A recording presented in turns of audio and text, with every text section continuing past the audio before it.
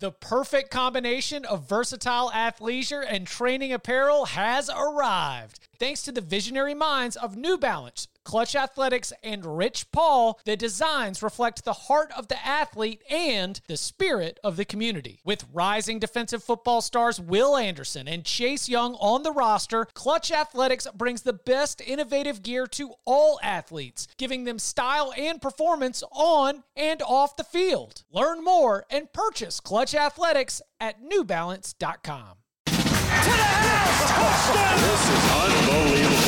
Welcome to the Cover 3 Podcast with your hosts, Chip Patterson and Barton Simmons.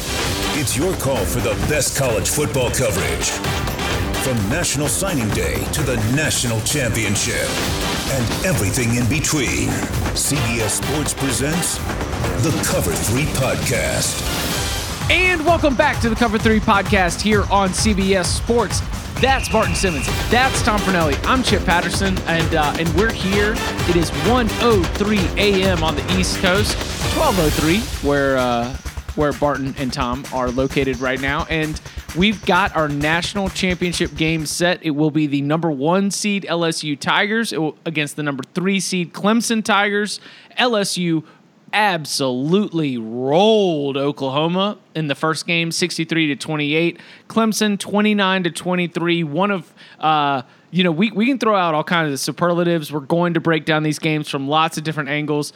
I would say that the Clemson Ohio State, if you're going to have to go and rank all the college football games that we had this year, that was probably one of the more intriguing ones, and there's a lot to get into with that, but how we feeling right now? Late night, back at it, instant reaction pod. We haven't done a Saturday night one in bowl season yet. It's good to talk to you boys. You're on assignments. You're in Atlanta. You got boots on the ground in the great party of Baton Rouge East. So you're the one that's got the most firsthand intel here today. I do have a good amount of firsthand intel, but Tom also wrote the Fiesta Bowl for CBSSports.com, and I was dialed in to Barton as the instant reaction man for both of the games on CBS Sports HQ, which you can always see on CBSSportsHQ.com or on the CBS Sports mobile app. It was funny, Barton. I actually listened to maybe the first 2 questions, and then I trashed it, not because I loved what you had to say, but I just didn't want to already know where your head was at. You know what I'm saying? Oh, I got you. Yeah. You wanted to hear it. You wanted to hear it in real time. Right. Yeah. I thought you had some good takes, and so I was like, oh no. Okay, all right, we're gonna bail on this. But it was a pretty good scene in the media hotel. Everybody coming back from the game after you finish your writing, or as you're finishing. I did my write through on. I did a piece on Joe Burrow. You can go read it on CBSSports.com, and everyone was doing it while watching, and everyone continued to sort of come back from the stadium. And by the time the fourth quarter started, we had a pretty good crowd all together, sort of everybody with their laptops open or maybe just sort of sitting around watching the game, and it was pretty epic. Should we start with Ohio State Clemson? Yes. Yeah, okay. We should probably start with Ohio State Clemson. So Clemson won. Ohio State played well enough to win, did not catch breaks. Tom, how do you balance the potential conspiracy theory outrage with the content of the game as we continue to move forward? There will be conspiracy theory. Well, not conspiracy, but there will be refs screwed us sentiments from Ohio State, and I don't give them that much credence. Honestly, the targeting call, I didn't like it, but yeah, by the rule book, that was targeting. He got ejected for it. Do I wish there was leeway in determining what's true? Who did it in the Peach Bowl? What's the kid's name? Radley Hines or whatever? Yeah. Buki. Yeah.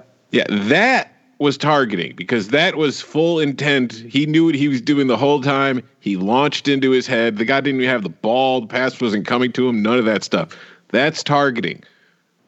What happened in the Fiesta Bowl was just, Sean Wade making a sack. and their helmets collided. But again, by the rule book, it's targeting. I just, there's needs to be a little more common sense involved. So I understand why they feel Ohio State fans will feel shortchanged by that. But again, it's by the rule. The one I didn't quite agree with, and I think there's legitimate beef, is, the Justin Ross non-fumble or non-catch that was then picked up by Fuller, and, he took it to the house, and it would have given them a 23-21 lead at the time.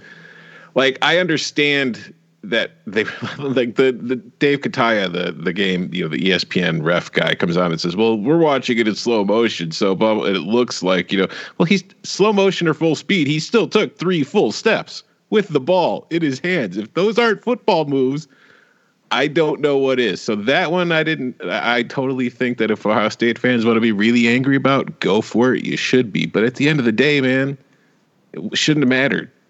Ohio State had 3 red zone possessions in the first, 25 minutes of this game. Got 3 field goals out of them.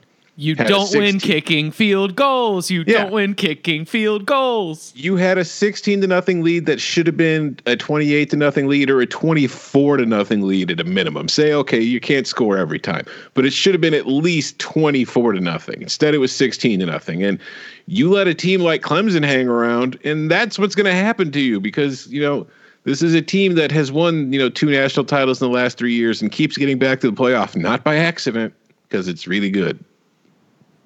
Yeah, I think in terms of the calls, I'm with you. Like I am very anti-targeting. I hate the rule. I hate the punitive nature of the rule. I hate that there's no intent that is legislated in the rule. Like it's all just helmet to helmet. But so yeah, I agree. If I'm a defender and I'm Sean Wade and I'm coming in there, that is unfortunate that Trevor Lawrence ducks his head and creates a targeting.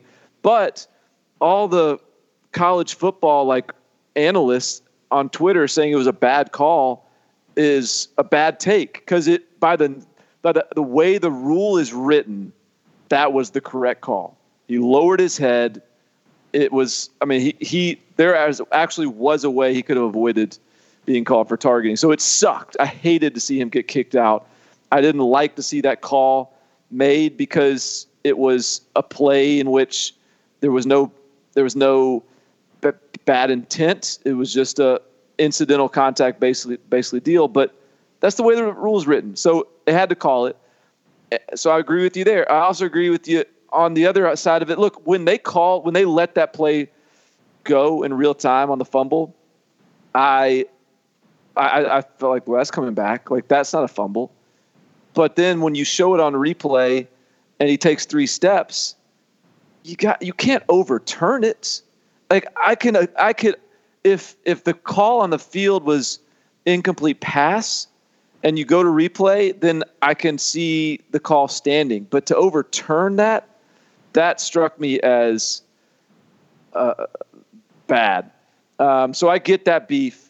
But I'm like you, Tom. I still think Clemson went out and won that game. And look, there were red zone, missed opportunities in red zone. Part of that was just J.K. Dobbins dropping a couple passes, which, again, it sucks that he's actually has some. Because he was the best player. Yeah, he was the most inspiring best player on that field. And yeah, if there's either anyone team, on that field absolutely. that deserved to win that game is J.K. Dobbins. But he had 2 critical drops that led to field goals that really crushed Ohio State. But there's more. I think that it didn't come back to bite them, but Ryan Day not going for 2 to go up 3 instead of 2 late in the game was kind of showed his age a little bit. And I felt like, look, hindsight's 20/20, but you got a chance to win the game on 4th and 2 or 3 from the 40, and instead you give the ball to Trevor Lawrence with 3 minutes and 7 seconds left to drive the field, and he goes and wins it. So I think that there were some calls and some plays over the course of the game that Ryan Day is going to look back on and probably have a hard time in retrospect. They've got Clemson did not play its best game. You know, Trevor Lawrence, 18 for 33, 259 yards. You mentioned that drive. Like, he did a phenomenal job. He was the team's leading rusher. Travis Etienne, just 36 yards on 10 carries, ends up really breaking the game open as a receiver in the passing game with a couple of huge passes, including the 2 touchdown receptions, 53 yards on one of those. I think that when you've got Clemson has to come out of this feeling like they dodged one, right? Like, Clemson has to come out of this knowing that they got a bunch of breaks and things just sort of fell in their way and they were able to capitalize when it matters. And look, I'm not going to lean into the full heart of a champion thing. I've heard Dabo Swinney talk about heart of a champion for probably like 4 or 5 seasons now. It really started with Deshaun Watson. But I do think that there's something to that sort of built-in confidence that probably comes from the coaching staff on down, where when you've won 28 straight games going into it and you're sitting there and you're like, nah, we're going to get this right now. And sure enough, the final interception, the game-sealing interception, comes from a player whose only scholarship offer was from Clemson. That was a very Clemson way for that to end right there.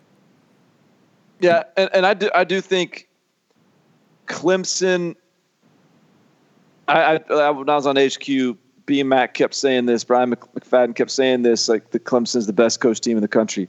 I do think that that's probably true. I do think that Clemson. Like, think about this. Think about what Brent Venables had to do this year, basically throwing out his defensive scheme and just starting from scratch and running the Iowa State stuff.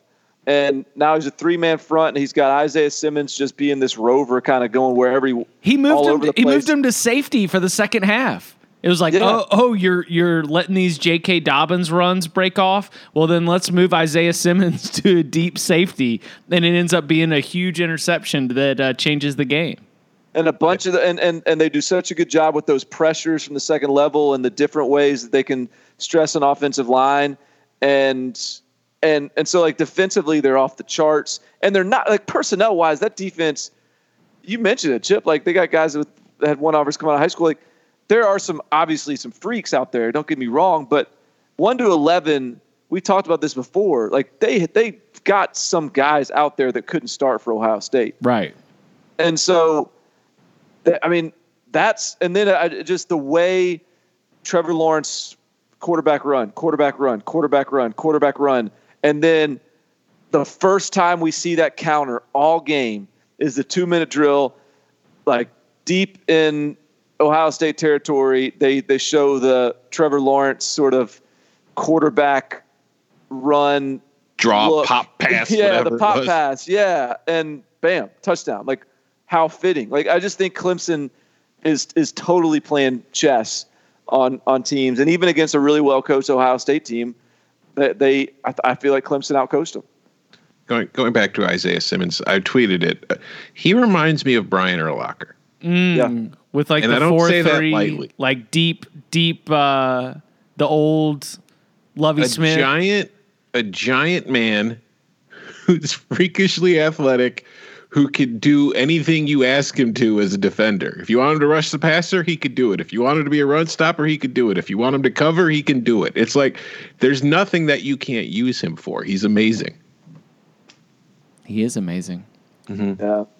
So I was just going to say, I felt like this was a great game for Trevor Lawrence, even though if you look at the box score, it's not really pretty. I mean, he was only 18 to 33, which, this is a guy who completed like 70% of his passes during the regular season. So that was well below that. He only averaged about 7.8 yards per attempt, which is well below his season average. But you mentioned his running and how they were able to counter it. This was a night where Ohio State's defense kind of did what it did against Wisconsin and other teams, where it completely took Etienne out of the running game. Like, he finished with 36 yards rushing on 10 carries. And they were like saying, well, if you're going to beat us in the running game, it's going to have to be Trevor Lawrence who beats us, which serves two purposes. A, to keep Etienne from having the ball, And B, allows you free shots on Trevor Lawrence as a runner, which they got a lot of. But Lawrence all of a sudden breaks out that 67-yard touchdown run. So, like, on the night where he's not having the greatest day passing, because also we have to mention, Justin Ross and T. Higgins being banged up and in and out of the game, that clearly impacted what Clemson was trying to do in the passing game. So he doesn't have it in the passing game, so he uses his legs. He gets over 100 yards rushing. He was doing everything that they needed him to do. He's taking big hits. He's getting up. He's got his bell rung pretty good by Wade when that targeting call, had to leave for play, came back in.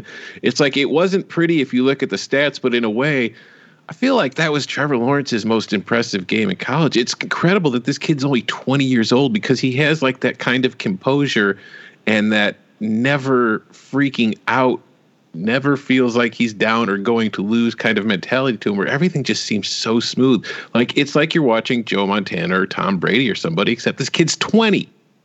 I do think that it matters. And Barton, you mentioned this. I don't think going into the game, but Justin Fields only had one season as a starting quarterback in high school. He started his junior year, was the only real full season. He played a couple games his sophomore year, and he got hurt. And he got hurt like midway through his senior year. And Trevor Lawrence, 4-year starter in high school. Right. Yeah. And won like 3 state championships and played deep into playoffs every year. Like he had like 60 stars in high school. Yeah. That's he's football old. Yeah, exactly. That's what I'm saying. Like he's 20 years old. You're 100% right. It's crazy to think that he's got that kind of composure, but I mean, he just like the only time when youth sort of factors into my analysis of Trevor Lawrence during an interview or a conversation or any of the times that we or anyone else gets a chance to sort of put him under the microscope or into the spotlight, it's only that he just doesn't have interest beyond football, right? Or just, just being a good guy or all of the sort of, all the good old Clemson values that they have at the program. But the fact that Trevor Lawrence has been in so many of these situations, the ESPN cameras did a good job of putting it on display right before what ended up being the game-winning drive. He's like gathering his offensive line together. He's huddling them up, and he's like putting their helmets together. And he's like, I just in my head, I was like, oh, he is telling these guys exactly what they're going to go do. And what ended up happening, it was first down, touchdown, right? 4 plays.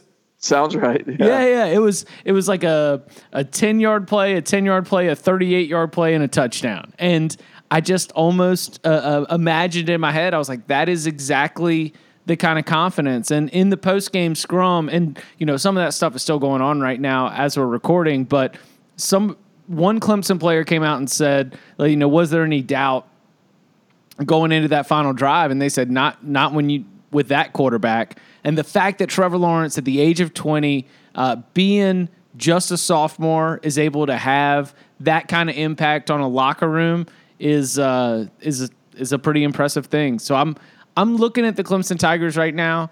They didn't play their best game, but they played just good enough to win. And it's something that for a team that we wondered if they were going to be able to show up and if they were going to be able to take a punch, this was a giant check mark, because the whole battle-tested theory is now all of a sudden out the window, having gone against an Ohio State team that I think could have won a national championship. R.I.P. Thoughts and prayers, Tom, to plus 600. Thank you very much. But like this Ohio State team could have won this game and could have won a national championship. But Clemson could win a national championship too. So I don't know. What else sort of stands out to y'all about this? Yeah. So, I want to touch on who you guys think is a better matchup. Like who is in LSU's best interest to win this game? But before I get to that, like in response to your Trevor Lawrence discussion just now, like coming out of high school, if like there wasn't like a true knock. So like this wasn't a knock. He was the top rated quarterback in the history of 24/7 Sports. He was the number one player in the country, our highest rated quarterback ever. Like he was generational in terms of the way we viewed him. But like when we lined him up with Justin Fields, and this was a very real debate, and I actually was someone that leaned to Justin Fields between the two, was the one thing that Justin Fields had was the mobility, the sort of more the quote modern quarterback of, I mean, he's 6'4", 230 pounds, runs a 4.5 40, and he's this.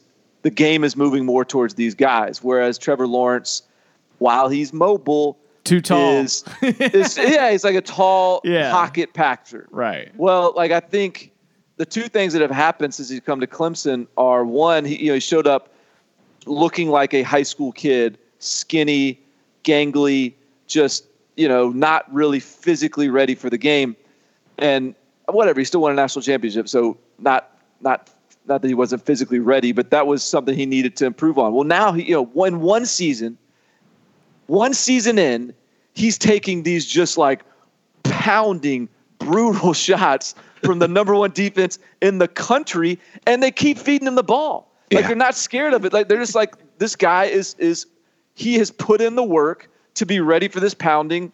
We're not worried about it. Trevor, you good? You good? All right, keep going. And secondarily, and kind of related, is he has also evolved into this very modern, very dual threat in a way quarterback. I mean, I hate that we even differentiate between pro style and dual threat, because everyone's kind of has to be dual threat to a certain degree in football today. And Trevor Lawrence is proving to be very much a dual threat quarterback, and he has grown into that. And so I just think with that added on to all of the just traits he showed up with, that makes him that much tougher to defend. It's funny because he is like 6'6", so he's 6'6", 220. So it's like, but since he's not like a linebacker that's 6'6", he's kind of skinny for 6'6". It's like you forget how big he is. So it's like when you see him taking those hits, it's like, oh man, poor Trevor, poor little guy's getting smacked around, and then you realize, oh no, wait, he's bigger than a lot of the guys hitting him. He's a big dude. Like you stand next to him and you're like, oh, okay. All right. But isn't there, I don't think it happens in college football, but it isn't in the NFL that are starting to become a theory about being too tall. I mean, well, so here's the thing. And like, this is also the thing that I really loved about Trevor coming out of high school is he is all of 6'5 plus 6'6". And usually when a guy is 6'5 plus 6'6", he's got this sort of, I don't want to say elongated delivery, but it's more of a rigid delivery where, and Trevor throws it like he's 6'1.5". Like he's got this quick release that allows him to distribute the football off platform in different ways, through windows, in chaos, where he doesn't have to just be sort of, Peyton Manning in the pocket. And so that was always that. So yeah, I think to that point, like being this long-bodied quarterback these days is not as valued as being someone who is in that, more of that 6'1", 6'2" mold that can get rid of the football and distribute it and deliver it. Like the delivery mechanism has to be more dynamic and it's like the fluid. Russell Baker Kyler mold. Like exactly Russell Wilson and Trevor throws more like those guys than he does like Peyton Manning or more the old school Drew Bledsoe, traditional like old pro style NFL quarterbacks. Anything else from this game that we want to get out? I don't know why Ryan Day didn't go for 2. I mean, it didn't matter in the end, but that was just weird. Did you think that was that big a deal? Yeah. I was proven wrong. At the time, I said out loud, I was having that discussion with Paul Meyerberg, USA Today. We were debating it. And at the time, it was early fourth quarter, and my prediction was that the game was about to get loose. The game did not get loose, but I just, the way the game had felt, I was like, I don't know, man. It kind of feels like there's 2 more scores in this game. I was wrong, obviously. I will admit that. But don't the analytics say you should have gone for 2? Oh, hell yes. I mean, there's no difference between being up 1 and 2 at that point in the game, but being up 3, there's a pretty clear difference. Yeah. And look, to be honest with you, and this is why, like, I wasn't really, I don't know, I was looking at Twitter after the score and all, so I wasn't really like thinking about in that frame of mind. So I didn't, in real time, I wasn't like, why is he not kicking it? But I felt like pretty clearly that should have been the decision. And, Ryan Day wasn't on Twitter during the game, so he probably should have known that. Yeah. Oh man, I do think that Ohio State Clemson was like the Twitter rules expert MVP bowl game and the Twitter coach expert MVP bowl game. There was definitely that out there. But the funny thing about the Twitter rules expert guy was like as the same time as everyone was saying, like the timeline was back to back, like terrible call that can't possibly be targeting. And the next guy up that's very clearly targeting. Got to call that. that's like, every targeting call. Yeah. But I thought that one was pretty clear. It's obvious. Took the crown of your helmet and hit the quarterback in the head, and whether it was intentional or not. Don't have beef with that call. Have beef with the rule. And if you have beef with the rule, then I'm with you. I'll pick it in the streets with you. One other minor thing I have problem with from this game is all the tweets I saw about where's Chase Young. Yeah, I had a problem with that too. I know he didn't have a bunch of tackles, and I know he didn't have a bunch of sacks, but like he was in the backfield forcing Lawrence to move around and be uncomfortable, like on 40% of his dropbacks. Yeah, and like how many times did Clemson even throw like a 5-step drop? Yeah. I mean, everything was getting it out quick because Chase Young was in the backfield immediately. So I'm sure he affected their whole game plan. Yeah. The entire Clemson game plan starts with avoiding Chase Young. Right. And maybe I'm just like I'm super sensitive to it because being a Bears fan, like there's been a whole lot of Khalil Mack's not having a good year. Khalil Mack is like 4th in the NFL in QB pressures. It's like just because they're not getting the sacks. The sacks are just, those are random for the most part. The pressure is what you want. And if you're scrapping your vertical passing game because of one player, I'd say you're making an impact. Okay, and I guess before we hit the break, to that point, the earlier question, who would be the tougher matchup for LSU? I think it might be Ohio State. All right, so here's let's break it down, and then we'll get to the LSU game. But I think this is interesting because I think Ohio State has better, and Bill Connelly, who I have immense respect for, made a statement that Clemson has a better secondary than Ohio State. I don't think that's true. I do not agree with that. No. I think Ohio State's corners would be, and Ohio State safeties for that matter, and with the exception of Isaiah Simmons, I don't even know what you count him as. But I think Ohio State's corners in particular create the best challenge for LSU's receivers that they've seen all year.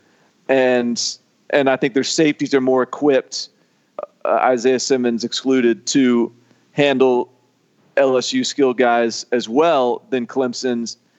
And I think that's a big piece of the puzzle in beating LSU is just having the dudes in the secondary to be able to maybe capitalize on a couple of those 50-50 balls that Joe Burrow throws up. So I lean initially Ohio State, but the more I watch that game tonight, the more I wonder if just all the kind of the funky style of that Clemson defense and the different looks that they're going to give and the different ways they can use their personnel. I just wonder, it's going to be different than anything Joe Burrow's seen so far this year. And I just wonder if it can, they can get one pick six like they get on Tua last year. They can get one something junky based on just coaching and just scheme and just giving them a messy picture that could make it a more challenging game for him than, because if you're just going to give him clean looks, and let him throw it, man, that's hard to pick against him. What do you think, Tom? Yeah, no. Pretty much, yeah, no. I don't really have anything to disagree with there. Mine comes down to the just the fact that I think that Clemson right now, because it is and you know, I'm going to say all this and you know, spoiler alert, but do stick around. Like, my pick on CBSSports.com is going to keep riding with Clemson, but LSU should probably win the game. And LSU should probably win the game because I don't think that 3 down linemen and funky looks, like, I don't know. LSU's seen it all. I mean, Auburn ran that 3-1-7. Remember? But my only counter to that is that does LSU just not kind of feel like a team of destiny right now? Hell yeah, they do. Maybe we should save this for after the break, but it's like I'm so torn in like my breaking down of this impending title game of being logical and trying to break it down from football or saying, no, team of destiny. Right. Right. They're winning. Coming up on the other side, the many different ways that LSU might be a team of destiny. Next.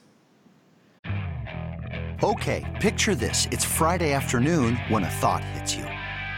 I can spend another weekend doing the same old whatever, or I can hop into my all-new Hyundai Santa Fe and hit the road. With available H-Track all-wheel drive and 3-row seating, my whole family can head deep into the wild. Conquer the weekend in the all-new Hyundai Santa Fe. Visit HyundaiUSA.com or call 562-314-4603 for more details. Hyundai, there's joy in every journey. Robert Half research indicates 9 out of 10 hiring managers are having difficulty hiring. If you have open roles, chances are you're feeling this too. That's why you need Robert Half. Our specialized recruiting professionals engage with our proprietary AI to connect businesses of all sizes with highly skilled talent in finance and accounting, technology, marketing and creative, legal, and administrative and customer support. At Robert Half, we know talent. Visit roberthalf.com today. 29 for 39 for 493 yards, 7 touchdowns, and 0 interceptions. Yeah, but only 92 of those yards and no of those touchdowns came in the second half. So we have to wonder if Joe Burrow peaked too early. Justin Jefferson was targeted 18 times. He caught 14 of them for 227 yards and 4 touchdowns. And I don't know if you guys saw this, but after the game, Justin Jefferson and Joe Burrow were laughing about how there should have been 2 more touchdowns. Justin Jefferson mad at themselves. No, Justin Jefferson was mad at Joe Burrow for missing him and not throwing it to him. Well, even Burrow in like the post-game interviews on the field was like, well, I didn't play all that great. Yeah. It's like, dude. Yeah, like good luck to Tanner Muse and Nolan Turner. Like, I mean, these guys are national champions. I'm not being, but I mean, how are those guys? How are like that is where I come up against this LSU team versus Clemson is man. There are some mismatches in there, but I mean the big old gumbo eating Cajun God in the sky has ordained this as the year that LSU wins the national title. So, I mean, good luck, Dabo. Okay, so I'll let y'all go. Where do y'all want to go with this in terms of breaking down Peach Bowl? I mean, I knew that Oklahoma was going to have problems defensively with who they were, who they didn't have, and plus, and then the facing ejection. LSU's offense. Well, yeah, and then the targeting ejection takes out another safety. But who do they not have? They had Turner Yell and Ronnie Perkins. Yeah, right. So you had your best pass rusher, which I don't think was a huge deal because no one gets to Joe Burrow anyways. Yeah, but I thought the losing your starting safety is a major problem, but it's just. I was very surprised by how ineffective Oklahoma's offense was and how bad Jalen Hurts looked. Yeah, I mean, that was I would say, because look, I was the dummy that picked Oklahoma to cover. Same. And I don't think LSU did anything that I was shocked with in terms of productivity offensively. I just thought that Oklahoma was going to be able to keep pace, and in keeping pace would be able to slow the game down some and shorten it a little bit. And you look up and you're kind of in a shootout, a little bit of a fist fight there late. And they just, that just is not this. I mean, they're still coming into the game. We're the number one team in the country in yards per play, just like they've been the last 2 years. But that was a different team. That was a different Oklahoma team than we've seen the last couple of years. And I don't know what it is. I think, I thought Dave Aranda had a good plan. He was like, we are going to make Jalen Hurts pass the ball to beat us. He said, Ed O'Dron said after the game that when you've got an offense like this and you win the coin toss in a game like this, human nature says you want the ball.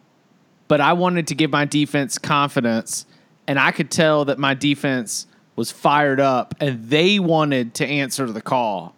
And the play of guys like Kaylavon Chasen, the play of Queen, the play of Jacob Phillips, like they just the way that they just sort of flew around at the second level of the defense was really, really impressive to me. And I thought that they just sort of decided at some point, within that defensive unit. And again, I like Coach O, will credit Dave Aranda for this. They were like, nah, I understand that Oklahoma has this elite offense, but if we do our job and if we win that battle, then we're going to cruise in this game. And I thought they did. Yeah. Yeah, when Kaylavon Chasen, didn't he have a sack like the first play of the game? Yeah, no, it was 3 and out, and maybe it was the first 4 Oklahoma drives. I think 2 or 3 of them were 3 and outs. Well, I mean, you guys saw Patrick Queen's quotes in the lead up? I'm sure you did, Chip, or I don't know, maybe you didn't because you were interviewing other people. But Patrick Queen, and I think a few other guys said something similar, but Patrick Queen's was the soundbite that stood out to me. He said, this is close to an exact quote. Their running backs aren't very good. Their offensive line isn't very good. We expect to dominate them. Like he's out there saying this stuff with a bunch of microphones in his face. And usually that doesn't go that well, especially when you're playing a Lincoln Riley offense. And they knew what they were talking about. Yeah, he backed it up with 8 tackles and 1.5 tackles for loss. Yeah. I can't remember who tweeted it out, but the tweet was in the Slack during this game that was like, LSU coaches and everything kind of, they weren't saying it on the record, but off the record, they were kind of saying that they felt like Oklahoma was like the 15th best team in the country and was like the 5th best team they had played as they were preparing for the game. Yeah, I saw a few people tweet out that. I saw maybe two LSU beat people tweet that out, something like that out. So they clearly weren't even like really hiding it that much from the people close to them in the media. I just I look at this game, and so to take it to the other side of the ball, I thought LSU's defense did a great job, but the thing that stood out to me was that I wrote this, but like as LSU is shattering all of these records, Joe Burrow college football playoff records, Justin Jefferson college football playoff records, the ridiculous 63-28 kind of blowout win, as all this stuff is happening, it kind of felt unspectacular, at least if you were reading the sideline. Like it was just business as usual as they are trouncing this team in a game that leads to the national championship game. And there's something that's like a little bit, BMAC, Brian McFadden, I guess this is a lot of Brian McFadden mentions, but he's real big on Joe Cool as his nickname for Joe Burrow. And I feel like there's something about the attitude where the expectation within the offensive meeting rooms as they're going through their preparation is like, okay, and if they do this, we're going to do this and score a touchdown. And if they do this, then you know what? We'll do this and score a touchdown. And there were plays where Burrow would throw the ball, and it was like one of those 50-50 balls that you were talking about. And Burrow talked about how comfortable he feels throwing 50-50 balls to Justin Jefferson, Jamar Chase, Thaddeus Moss, Terrace Marshall. But like as I was watching it, the press box in Mercedes-Benz Stadium is kind of in the corner, so you almost get like more of an end zone view than a sideline view. There were a couple of those passes where there were one, maybe even two wide open receivers that would have been better options, or like air quote better options based on how much space they had. And that's what, when Joe Burrow's like, yeah, I didn't really have the best game. Like I saw a lot of what could have been potentially even more open receivers in the process of that. So I just think that that's just the way that this LSU offense runs. Every single time that they get the ball, they expect to score a touchdown. And there's something about that mentality as we continue to go through this storyline of Team of Destiny or anything else. Like, you don't even have to go through some Louisiana voodoo to just break down the X's and O's and be like, I don't know, man. Like, I kind of think that this team, they expect to score every single time they have the ball. And the evidence has shown that more often than not, that's what they do. Well, I said this on HQ, that this game to me, like, yes, it got them to the national championship game, but because of the way they won that game, because of the nature of that blowout, and because they beat Alabama in Tuscaloosa, because they beat Georgia in the SEC championship game, because they beat Auburn, they beat Florida, like they beat Texas on the road, and LSU is now playing. If they beat a 14-0 Clemson that has won 29 straight games heading into this one, defending national champions, if LSU beats that Clemson team, and I don't care how they beat them, they are the greatest team of all time. Oh, I'm glad I checked out of HQ before I heard that. So honestly, that's a good take. Barring like 1888 Yale or something, like pre-20th century football. Oh, it's got to be Yale. It's got to be Yale. It's always got to be Yale. Hey, they were 13-0 and never scored on. Barring that team, like in modern football, I know how hyperbolic that sounds, but truly, like from a resume standpoint, you've got the Heisman Trophy winner, you got the Coach of the Year, you got the Broyles Award winner, you got the Thorpe winner, you got the Bednarik Award winner. I'm not the Bednarik, the Biletnikoff winner. You got the Joe Moore Award winner. You have arguably the best defensive coordinator in football. You have you have been the best resume. Like the best. What could you ever ask for more out of a team? Like to be termed as the greatest of all time. And not only that, but those Miami teams, like what was that Miami running backfield that had, like Frank Gore and like McGahee, he was like third team or something, and Clinton Portis. Clinton Portis was in there maybe. This is going to be one of those teams where Clyde Edwards-Helaire gets all the workload, but when Tyrion Davis-Price and John Emery Jr. go in the first round in 3 years or 2 years, and we look back on this LSU team and they got 45 carries on the season or something. It's just going to add to the folklore. So, I know that, I don't know. Sometimes I feel like hyperbole is warranted, and I just think that is what LSU is playing for at this point. If they lose, then hey, scratch all that. But if they win that game, what is there to keep us from saying that? What resume, team, roster, whatever are you going to put up against what this LSU team has done this year? Got to beat Belichick. But I mean, Grant Delpit, Christian Fulton, the Thorpe Award winner, as you mentioned earlier, was Derek Stingley Jr., Caleb Von Chasen, Rashard Lawrence. Like, it works across the entire roster. Yeah, well, Delpit won the Thorpe, but he actually shouldn't have.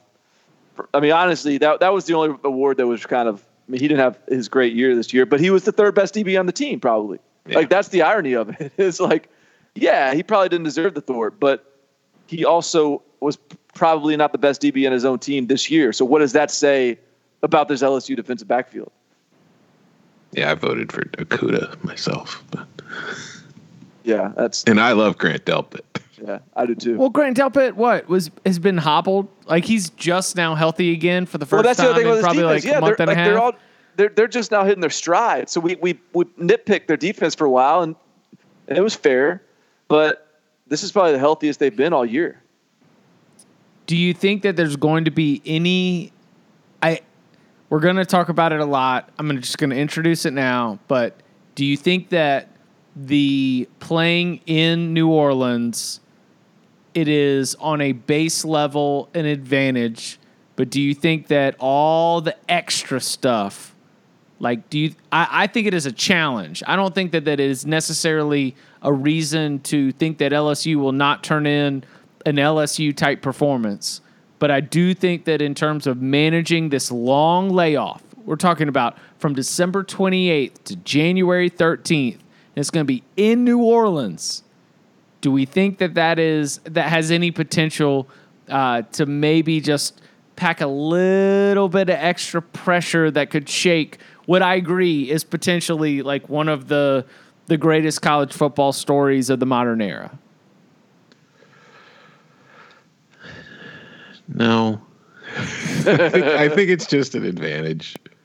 I mean, what's their record at the Superdome? Does anybody know off the top? Alabama beat them. Yeah, but I'm not saying they're undefeated, but let me see if I can Google real quick.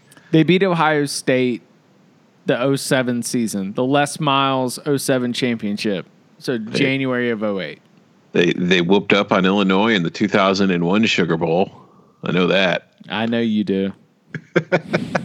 No, I mean, I think I don't know the record off the top of my head, and I can't find it with a quick Google search, but I'm fairly certain LSU historically has done pretty well in the Superdome.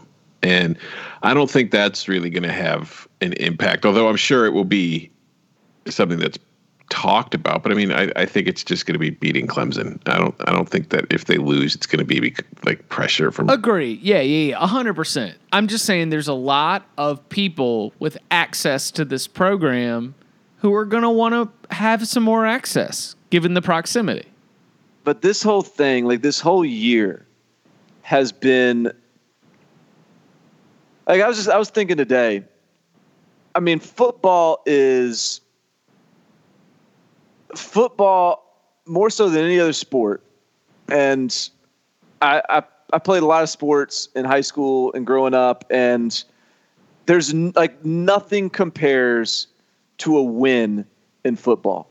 Nothing in no other sport. Nothing compares because it's so hard, and there's so many ways you can lose, and it's so physical, and it grinds on you so much physically and emotionally, and there's nothing like the euphoria of a football locker room. And LSU has been winning like they've never won there all year long.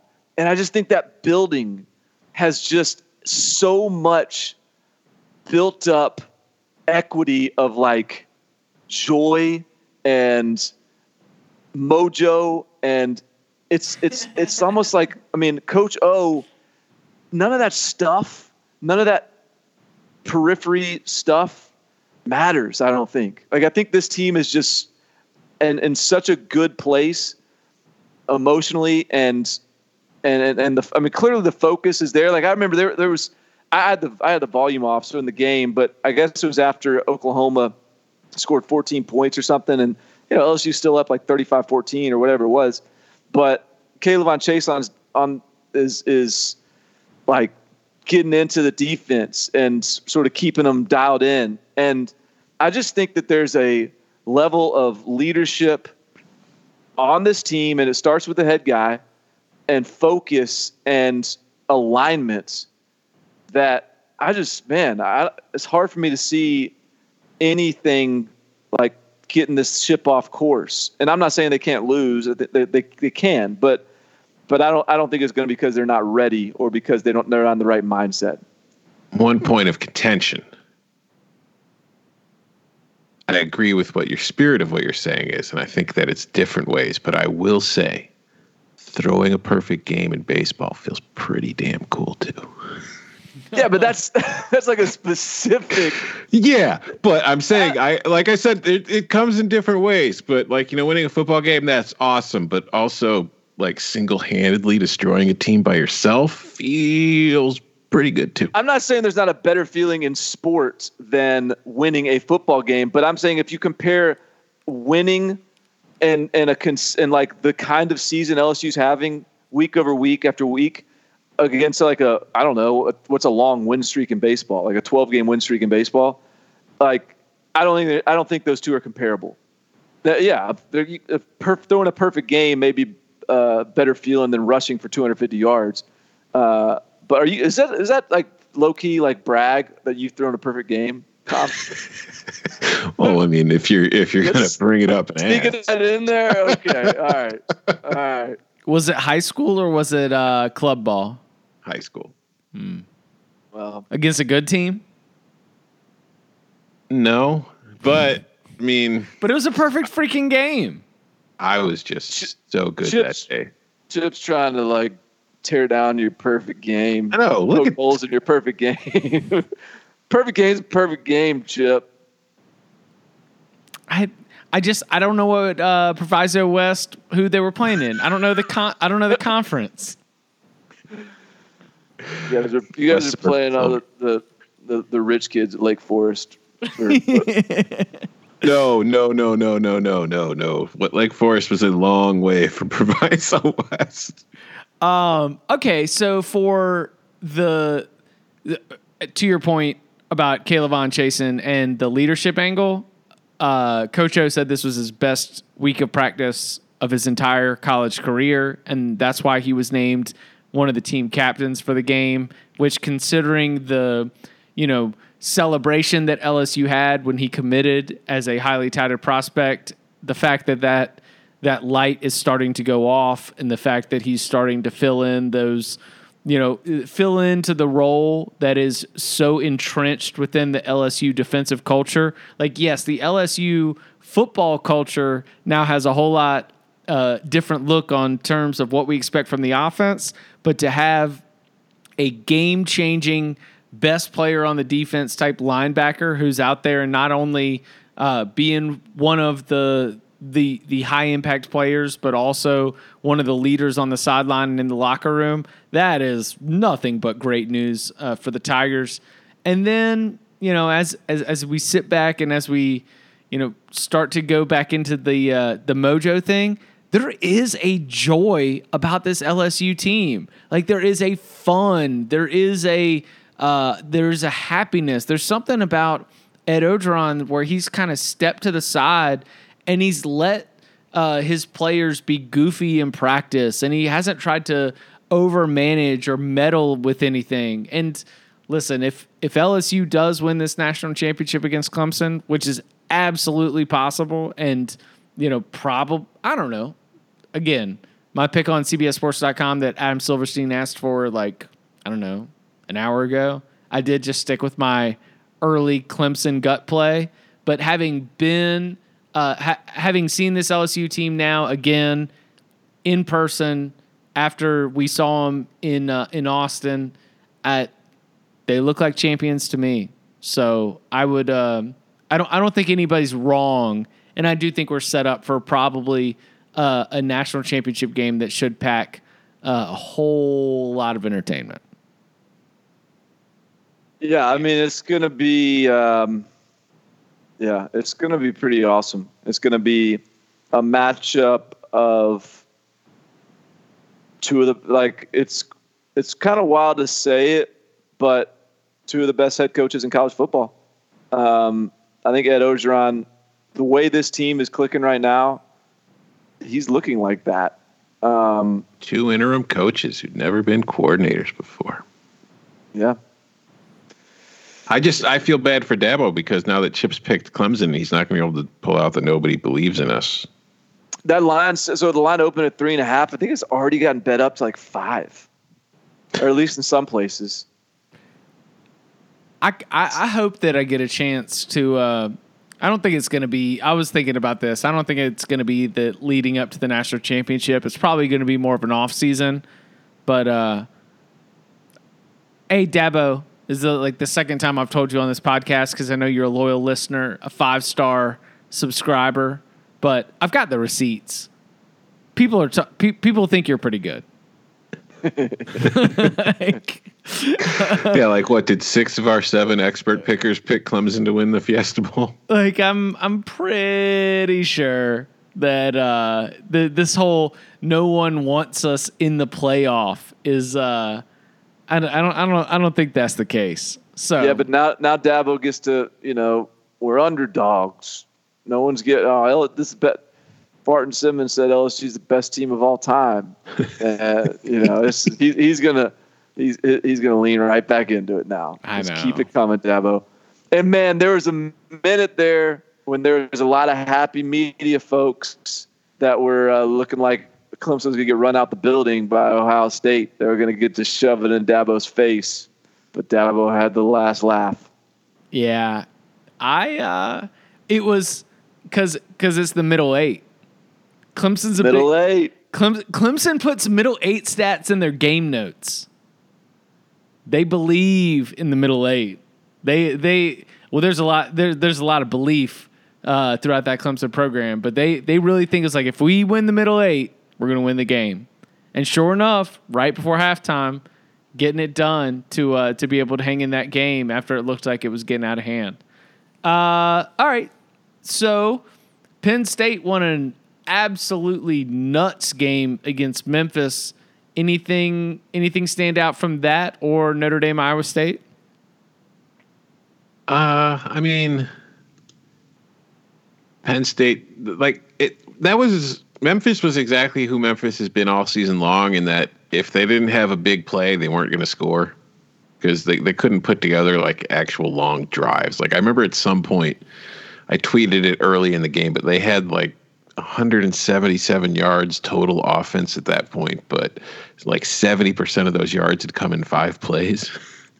That's still pretty impressive what they were able to do offensively against Penn State defense. And I also think kind of what I talked about it, after the Ohio State game. I think Penn State needs a new quarterback. Yeah. I just don't think Sean Clifford gives them a very high ceiling. Maybe they ought to go transfer portal shopping. Mm-hmm. Ghost coach, though, gave Memphis a chance. Ghost coach gave him a shot. Ghost coach gave him a shot. Also, shout out Journey Brown. Jeez. It was like, because that was the thing is you were looking at Memphis hitting on these big plays and you're like, man, all right, okay, does Penn State want to be here? And then does Penn State want to be here also gets challenged by, is Memphis's defense a thing? No. Like because Memphis overs were after an early under trend. I feel like we all on the Locks pods quickly jumped to the other side of that one, and the Memphis overs smashing here in the bowl season as well. Yeah, and I think that Brian Kelly in that Notre Dame game, I think he was effing with us a little bit in his pressers leading up to this game, getting all the beat writers to transcribe his quotes about how unfocused practice had been, and psychology season gone wrong on that one. Because that game wasn't close. Okay. And shout out Tony Jones for delivering the stiff arm from hell to Tavon Hall. I haven't seen it yet. Should I look Tony it up? Jones Oh, yeah. He had an 84-yard touchdown run. But the last 18 yards of it involved him just stiff-arming the dude to oblivion. Tavon Kyle. He came to him at the 18. Jones just stuck his arm out, grabbed his face mask, and pretty much dragged him the last 18 yards with him. Yeah, that was a microcosm for the whole game. I feel like. The fact that this Iowa State team, sorry, my computer was about to die. I had to plug it in real quick. It helps. Yeah, I know. How do you guys feel about busting out another mailbag? Yeah. Okay. Monday? I suppose. I don't know. Depends how good the listeners are. Well, I feel like we need to call. We need to call for it. That was the problem we had before the last mailbag. Is I don't think that we really called for it. I mean, I feel like our listeners should just know. You know, it's like, do you have to? Do I have to ask you to tell me that you love me, or do you just, tell me that you love me? We'll see how bad they want it. I head to San Antonio tomorrow for the All-American Bowl. So Monday might be a little bit busy for me. So we'll see if I can squeeze it in. But if not, y'all are more than welcome to two-man show that operation. Ooh, ask us a bunch of questions about Barton. If you want to get in on a mailbag episode, whether it's recorded Monday or sometime in the future, the way that you do it is by leaving a 5-star rating and a review. And within that review, leave your question for the mailbag denoted as such. It will get added to the big old bag of mail, the mailbag doc, as it continues to appreciate in value. We will be back definitely with a mailbag episode at some point next week. We will definitely be hitting you with all of the college football playoff content that you want the next week, as well as checking in with Barton from the All-American Bowl whenever he gets a chance. Does that sound good? Yep, that sounds good. You can take pod equipment, please. I'll take pod equipment. Thanks. Getting our next week planned right here at 2:03 a.m. Eastern Time. That's right. Hey, it's the holidays. It's the playoffs. We're giving it to you as we get it. He is Barton Simmons. You can follow him on Twitter at Barton Simmons. You can follow him on Twitter at Tom Fernelli. You can follow me at Chip_Patterson. Gentlemen, thank you very much. Good night.